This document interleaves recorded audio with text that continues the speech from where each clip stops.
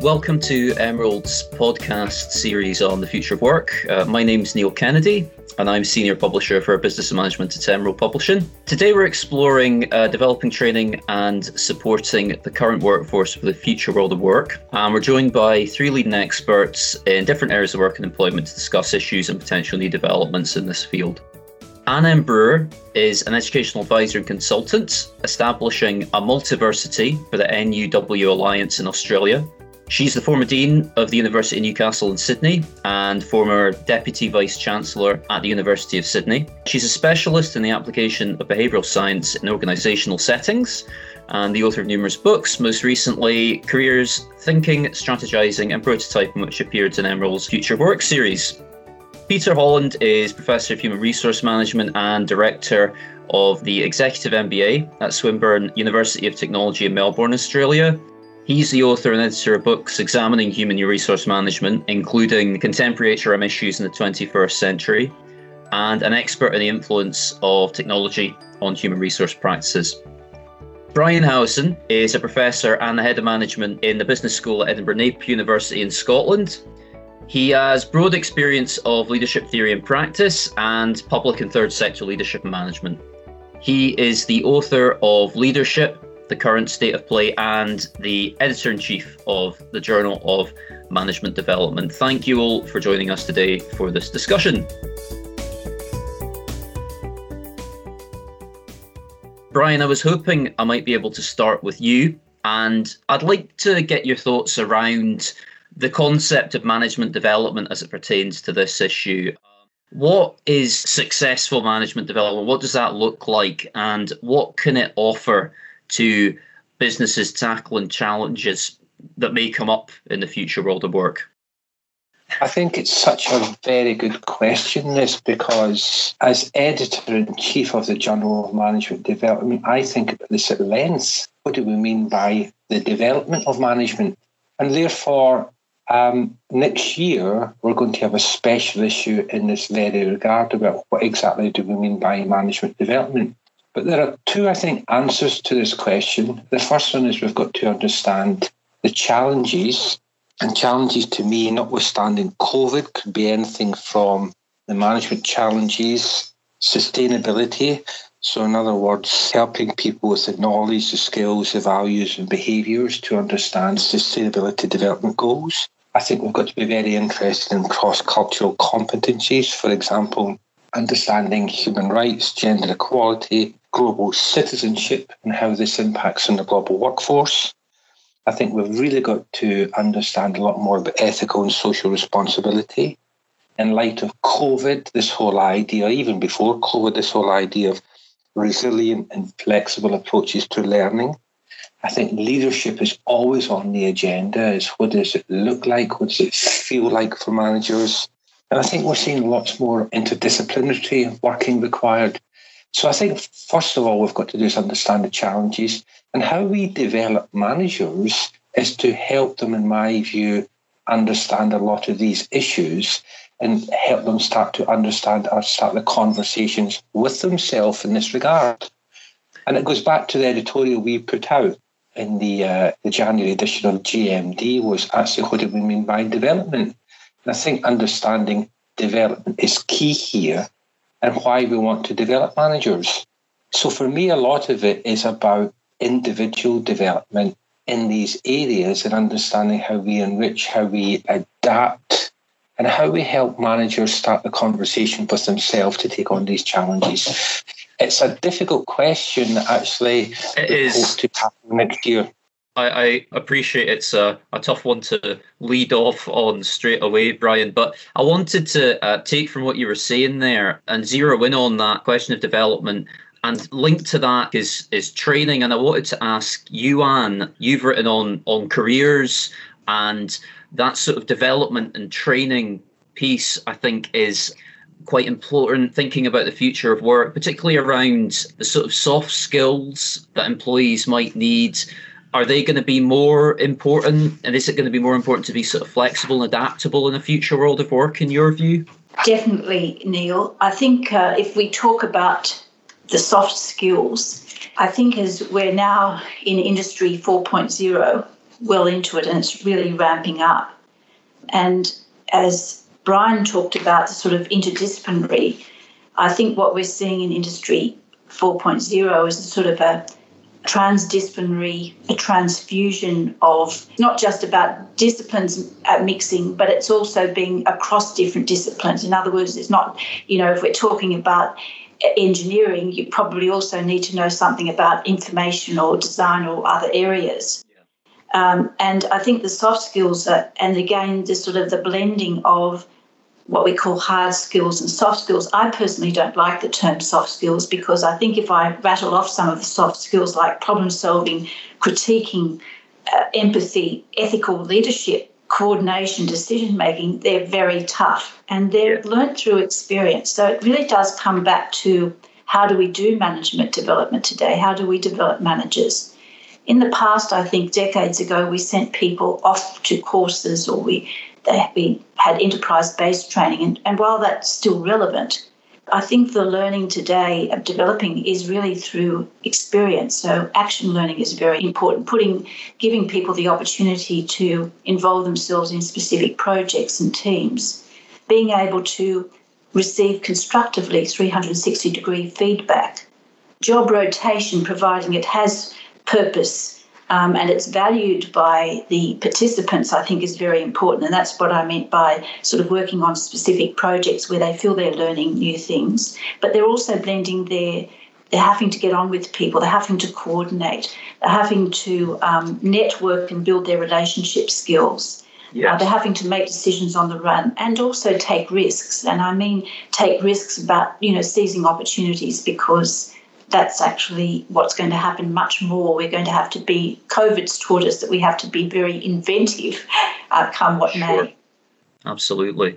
Thank you, Anne. Peter, I wonder if I could bring you in there to get your thoughts around the development and training side of things. I'd be particularly interested to get your perspective when it comes to technology and its link to training and whether there are opportunities there, potential issues there, what that means for companies in terms of their budgets, and the thing that Anne touched on in terms of the sort of outsourcing of training versus in-house training.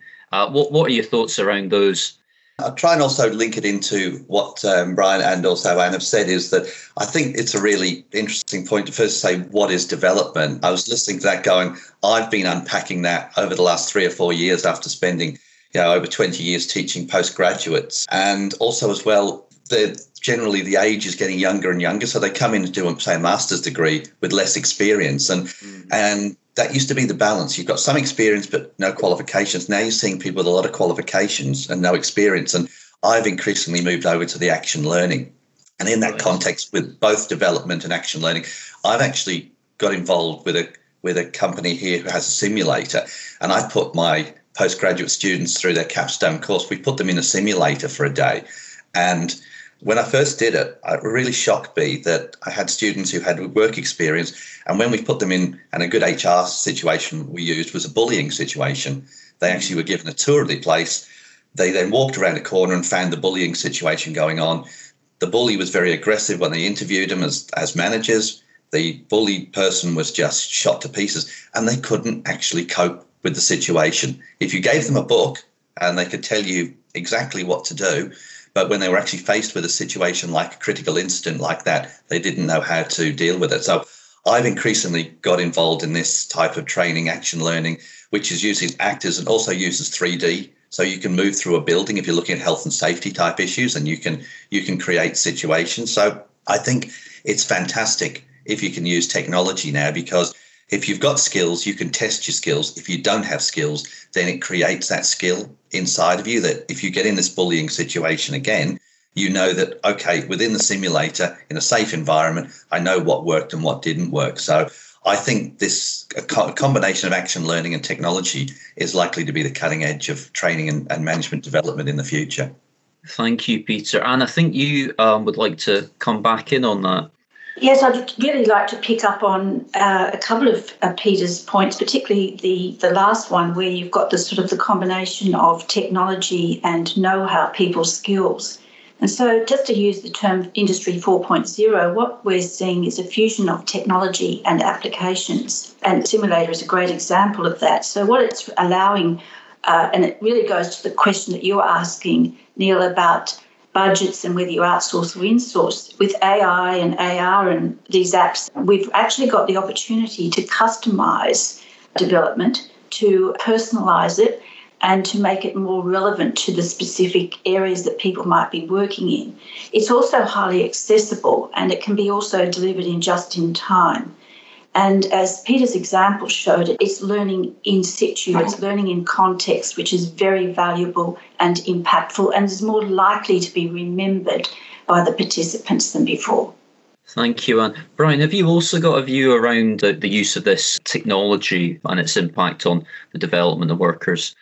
Just before I go there, I revisited, Neil, the editorial in the Journal of Management Development in January when we tried to tease out that word development. And just to go back, development is a complex, contested, ambiguous term rather. But what we're trying to say is development moves beyond the provision of training towards a deeper or higher order level of learning, which implies that development is about personal and professional change. And just finally, the Cambridge Dictionary offers some help here, and it defines development as a process in which someone grows or changes and becomes more advanced. So I suppose what we're trying to do here is the context in which we all work in changes rapidly in Industry 4. I think what we're all about here is trying to help people develop themselves as individuals and as professionals towards a deeper level of learning, because learning is continuous, be it as an individual or as an organisation, as a learning organisation. So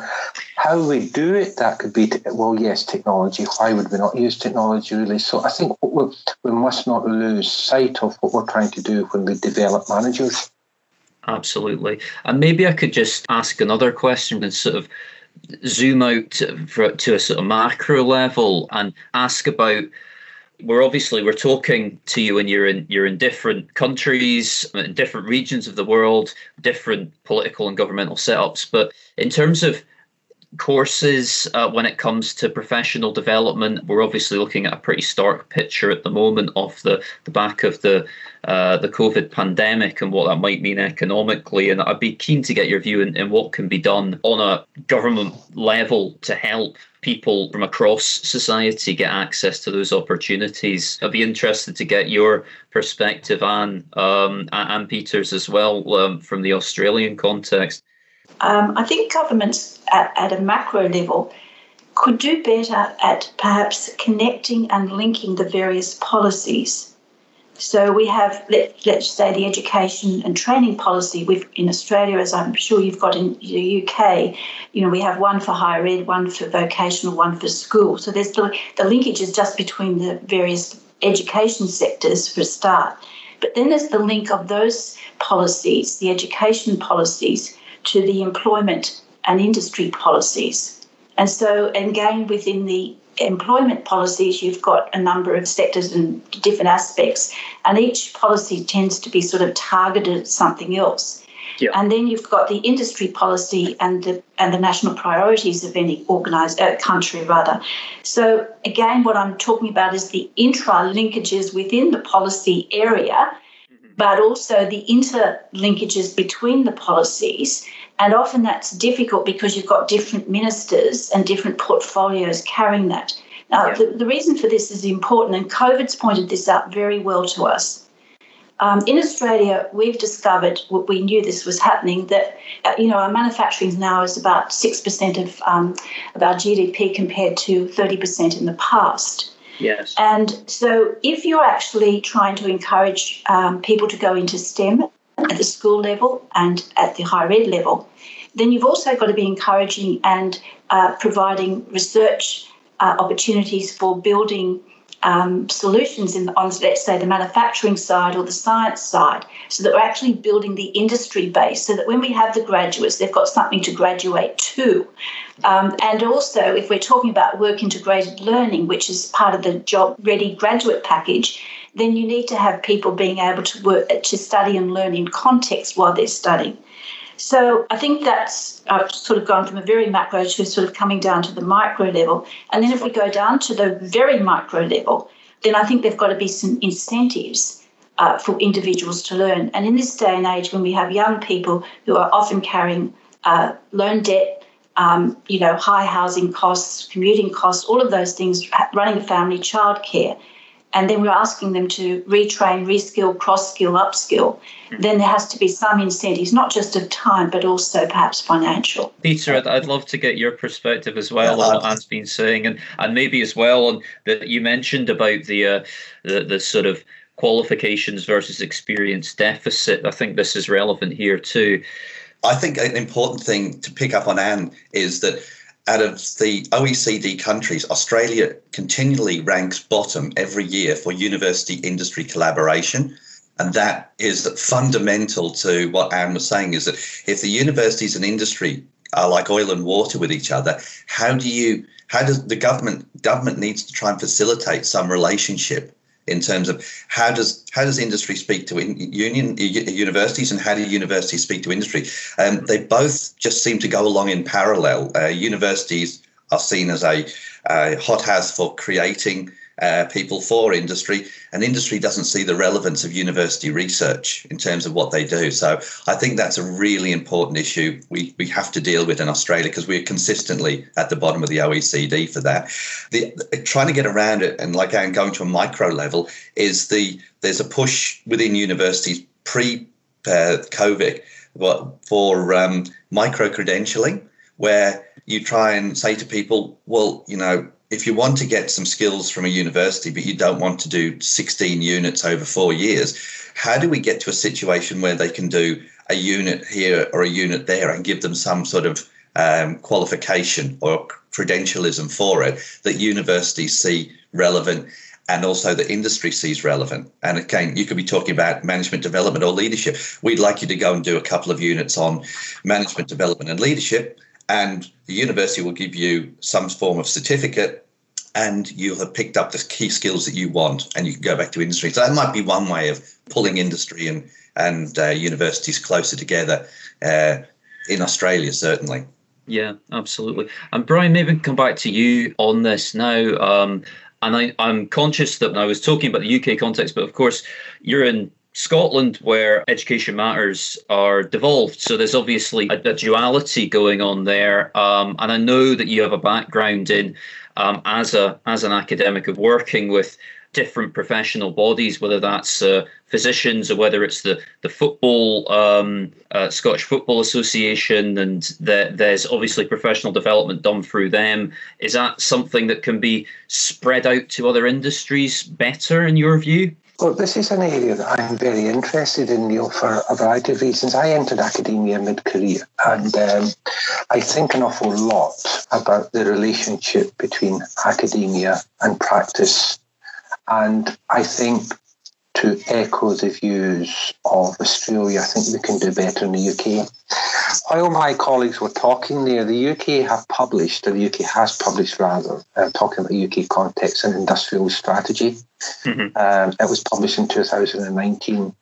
And it tries to understand, and it talks about the grand challenges for the UK are AI and the data economy, the future of mobility, clean growth in an ageing society. And it tries to look at the industrial strategy within there. Now, I think universities must play into that agenda. And I think as well about what is the purpose of universities, business schools, schools of management. Is it to educate undergraduates or postgraduates? What kind of bothers me is that a lot of the small and medium-sized enterprises in the UK post-COVID will probably not come to business schools. They'll still go back to the Big Four for business advice. And there's something missing there. Why do SMEs in central Scotland feel that they get business advice from the Big Four consultancies and not business schools? And I think we've kind of lost our way perhaps in that regard, that I'd say we're probably just educating undergraduates or postgraduates. So I think we've got to think very hard about the purpose of a business school, the purpose of a school of management, and what we're trying to do.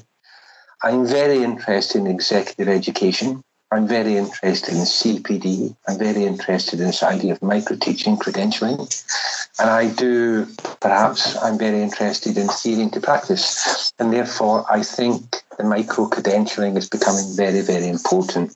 And I think that is one thing business schools can do. And that's across the UK. In fact, that's globally, really. Business schools in Scotland are no real different from business schools in, say, New South Wales.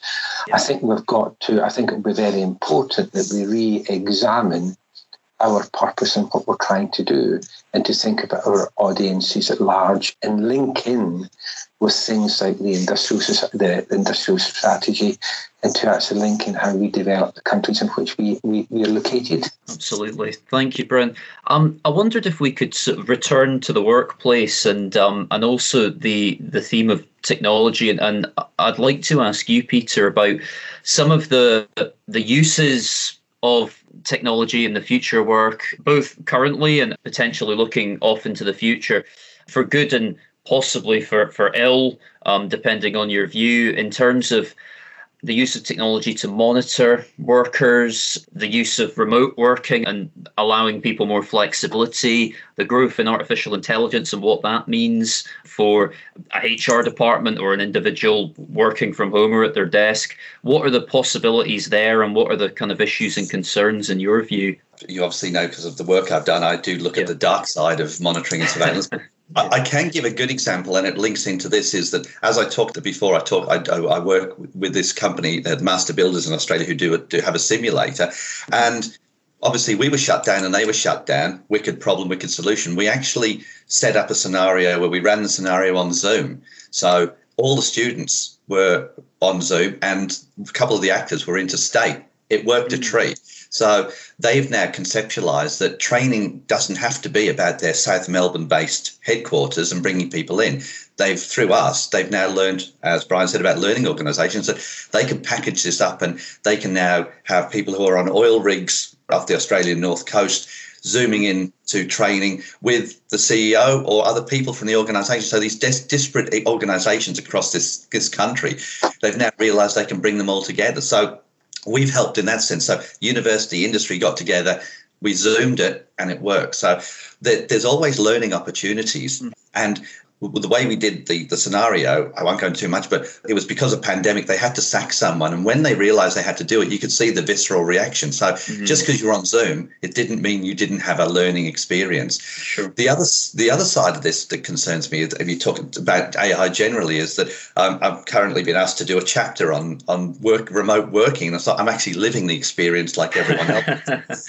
I'm hearing stories of people being asked to download software onto their home computer so they can be monitored in terms of their mouse movements, their typing, and also to take pictures of them so they're actually at the computer. Yeah. And if they're not seen to be doing anything for 2 minutes, then an email is generated via their boss to ask them what they're doing, or they get logged off and they're not paid. So the issue of trust is interesting, because we've all been forced to work remotely, not because our employers think that this is the future. And the fourth, as Anne said, that we're in the fourth industrial revolution. We can do this. Zoom and Teams were all available pre-pandemic, but no managers, mainly in Anglo-Australian countries in particular, had the trust mechanisms to say, I trust my workers to work at home.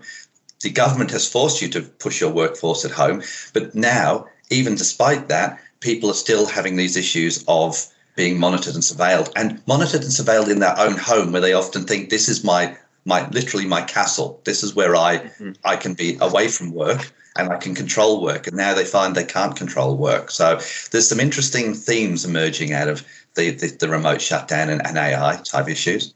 Thank you, Peter. And I'd be interested to hear your view, particularly on that trust piece and maybe what it means longer term for careers. And I was also just wanting to give an anecdote from an interview that I heard with Sir Kerry Cooper, who's a leading HR thinker of many years, who was talking about this idea of, while there will be the opportunities for remote working, there could also be an inverse presenteeism where people sort of feel if they're being seen, whether it's being snapped by an AI system online or actually physically being in the office as much as possible, might engender them more to a management strata. What do you feel around those issues?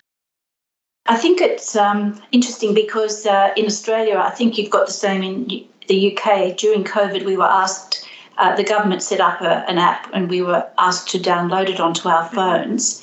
And, there needed to be a sort of a particular take-up rate. Well, I think the take-up rate, the downloading has been less than was expected. So what I'm saying is that people, if they have the choice, they will make decisions around this. And if you ask yourself why they're not responding, is because of this trust issue. But if we look at trust from another perspective, we now have multiple data points. From the time you put your pass at the door of the office to let yourself in is a data point.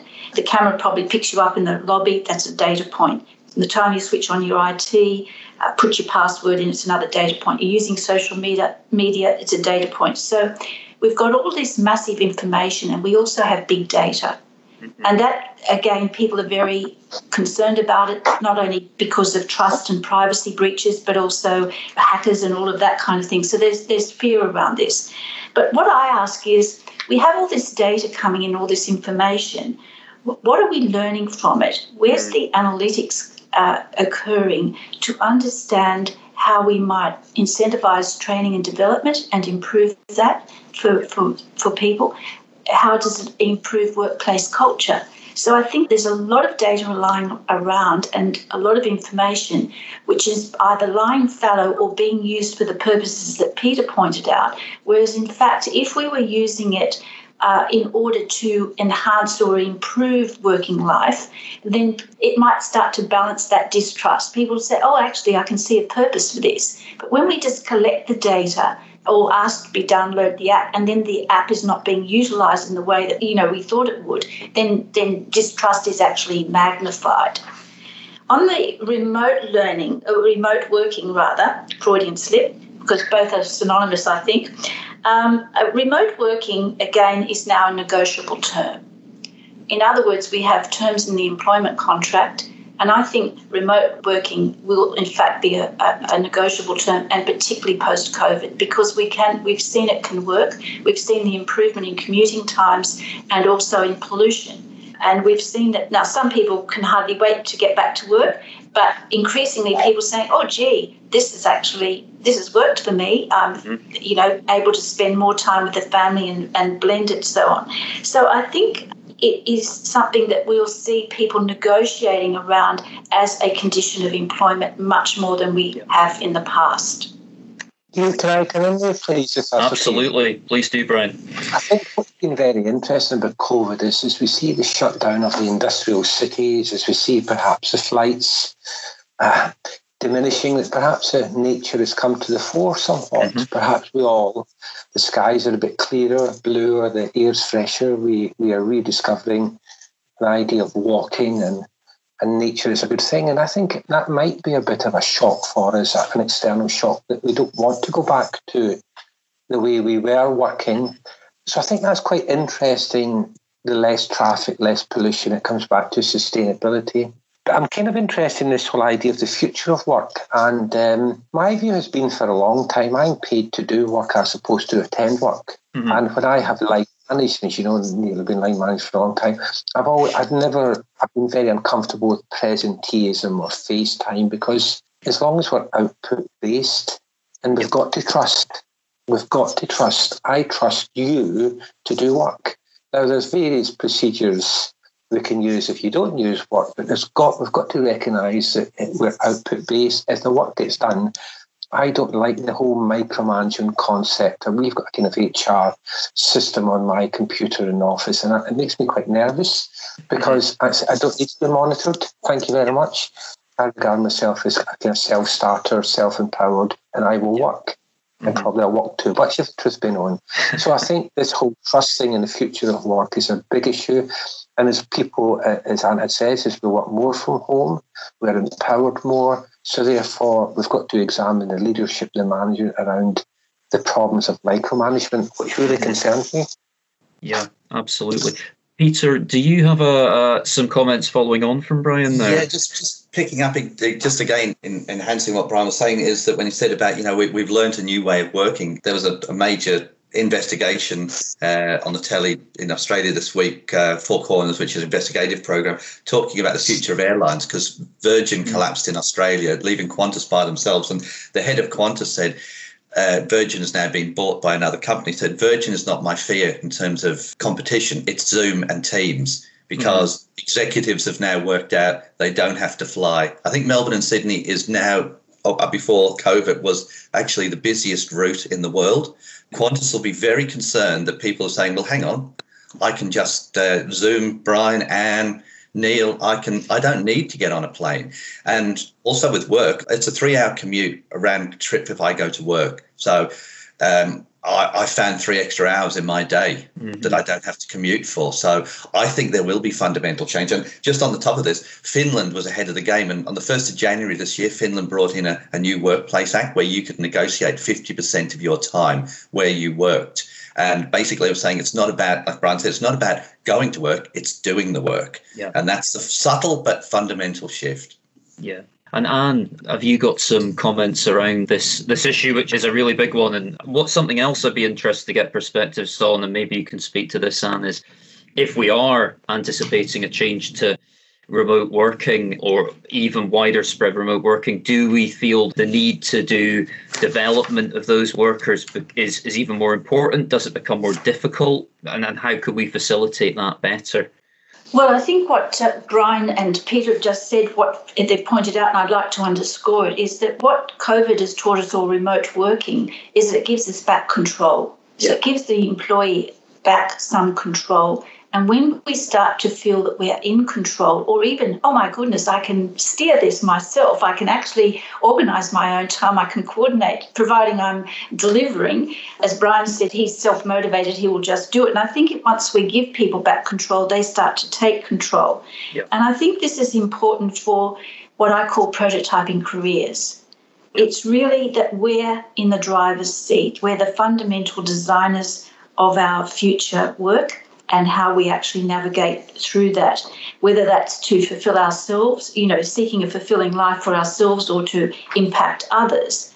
And I think, as I said earlier, it changes the nature of the employment contract. In other words, both the employer and the employee has, if you like, different controls, but if you actually look at this sort of the balance of or the ratio of controls, it's quite equal around the ratio. And in fact, some of those controls are very similar. So for careers, I think of the future, the biggest changes are flexibility, uncertainty, all of those things. Yes. But the same is true for the employer, the whole notion of flexibility, security, uncertainty. They're both navigating what those things mean. And when they come to actually think about, am I going to work with you or for you or for me, those things are highly negotiable today.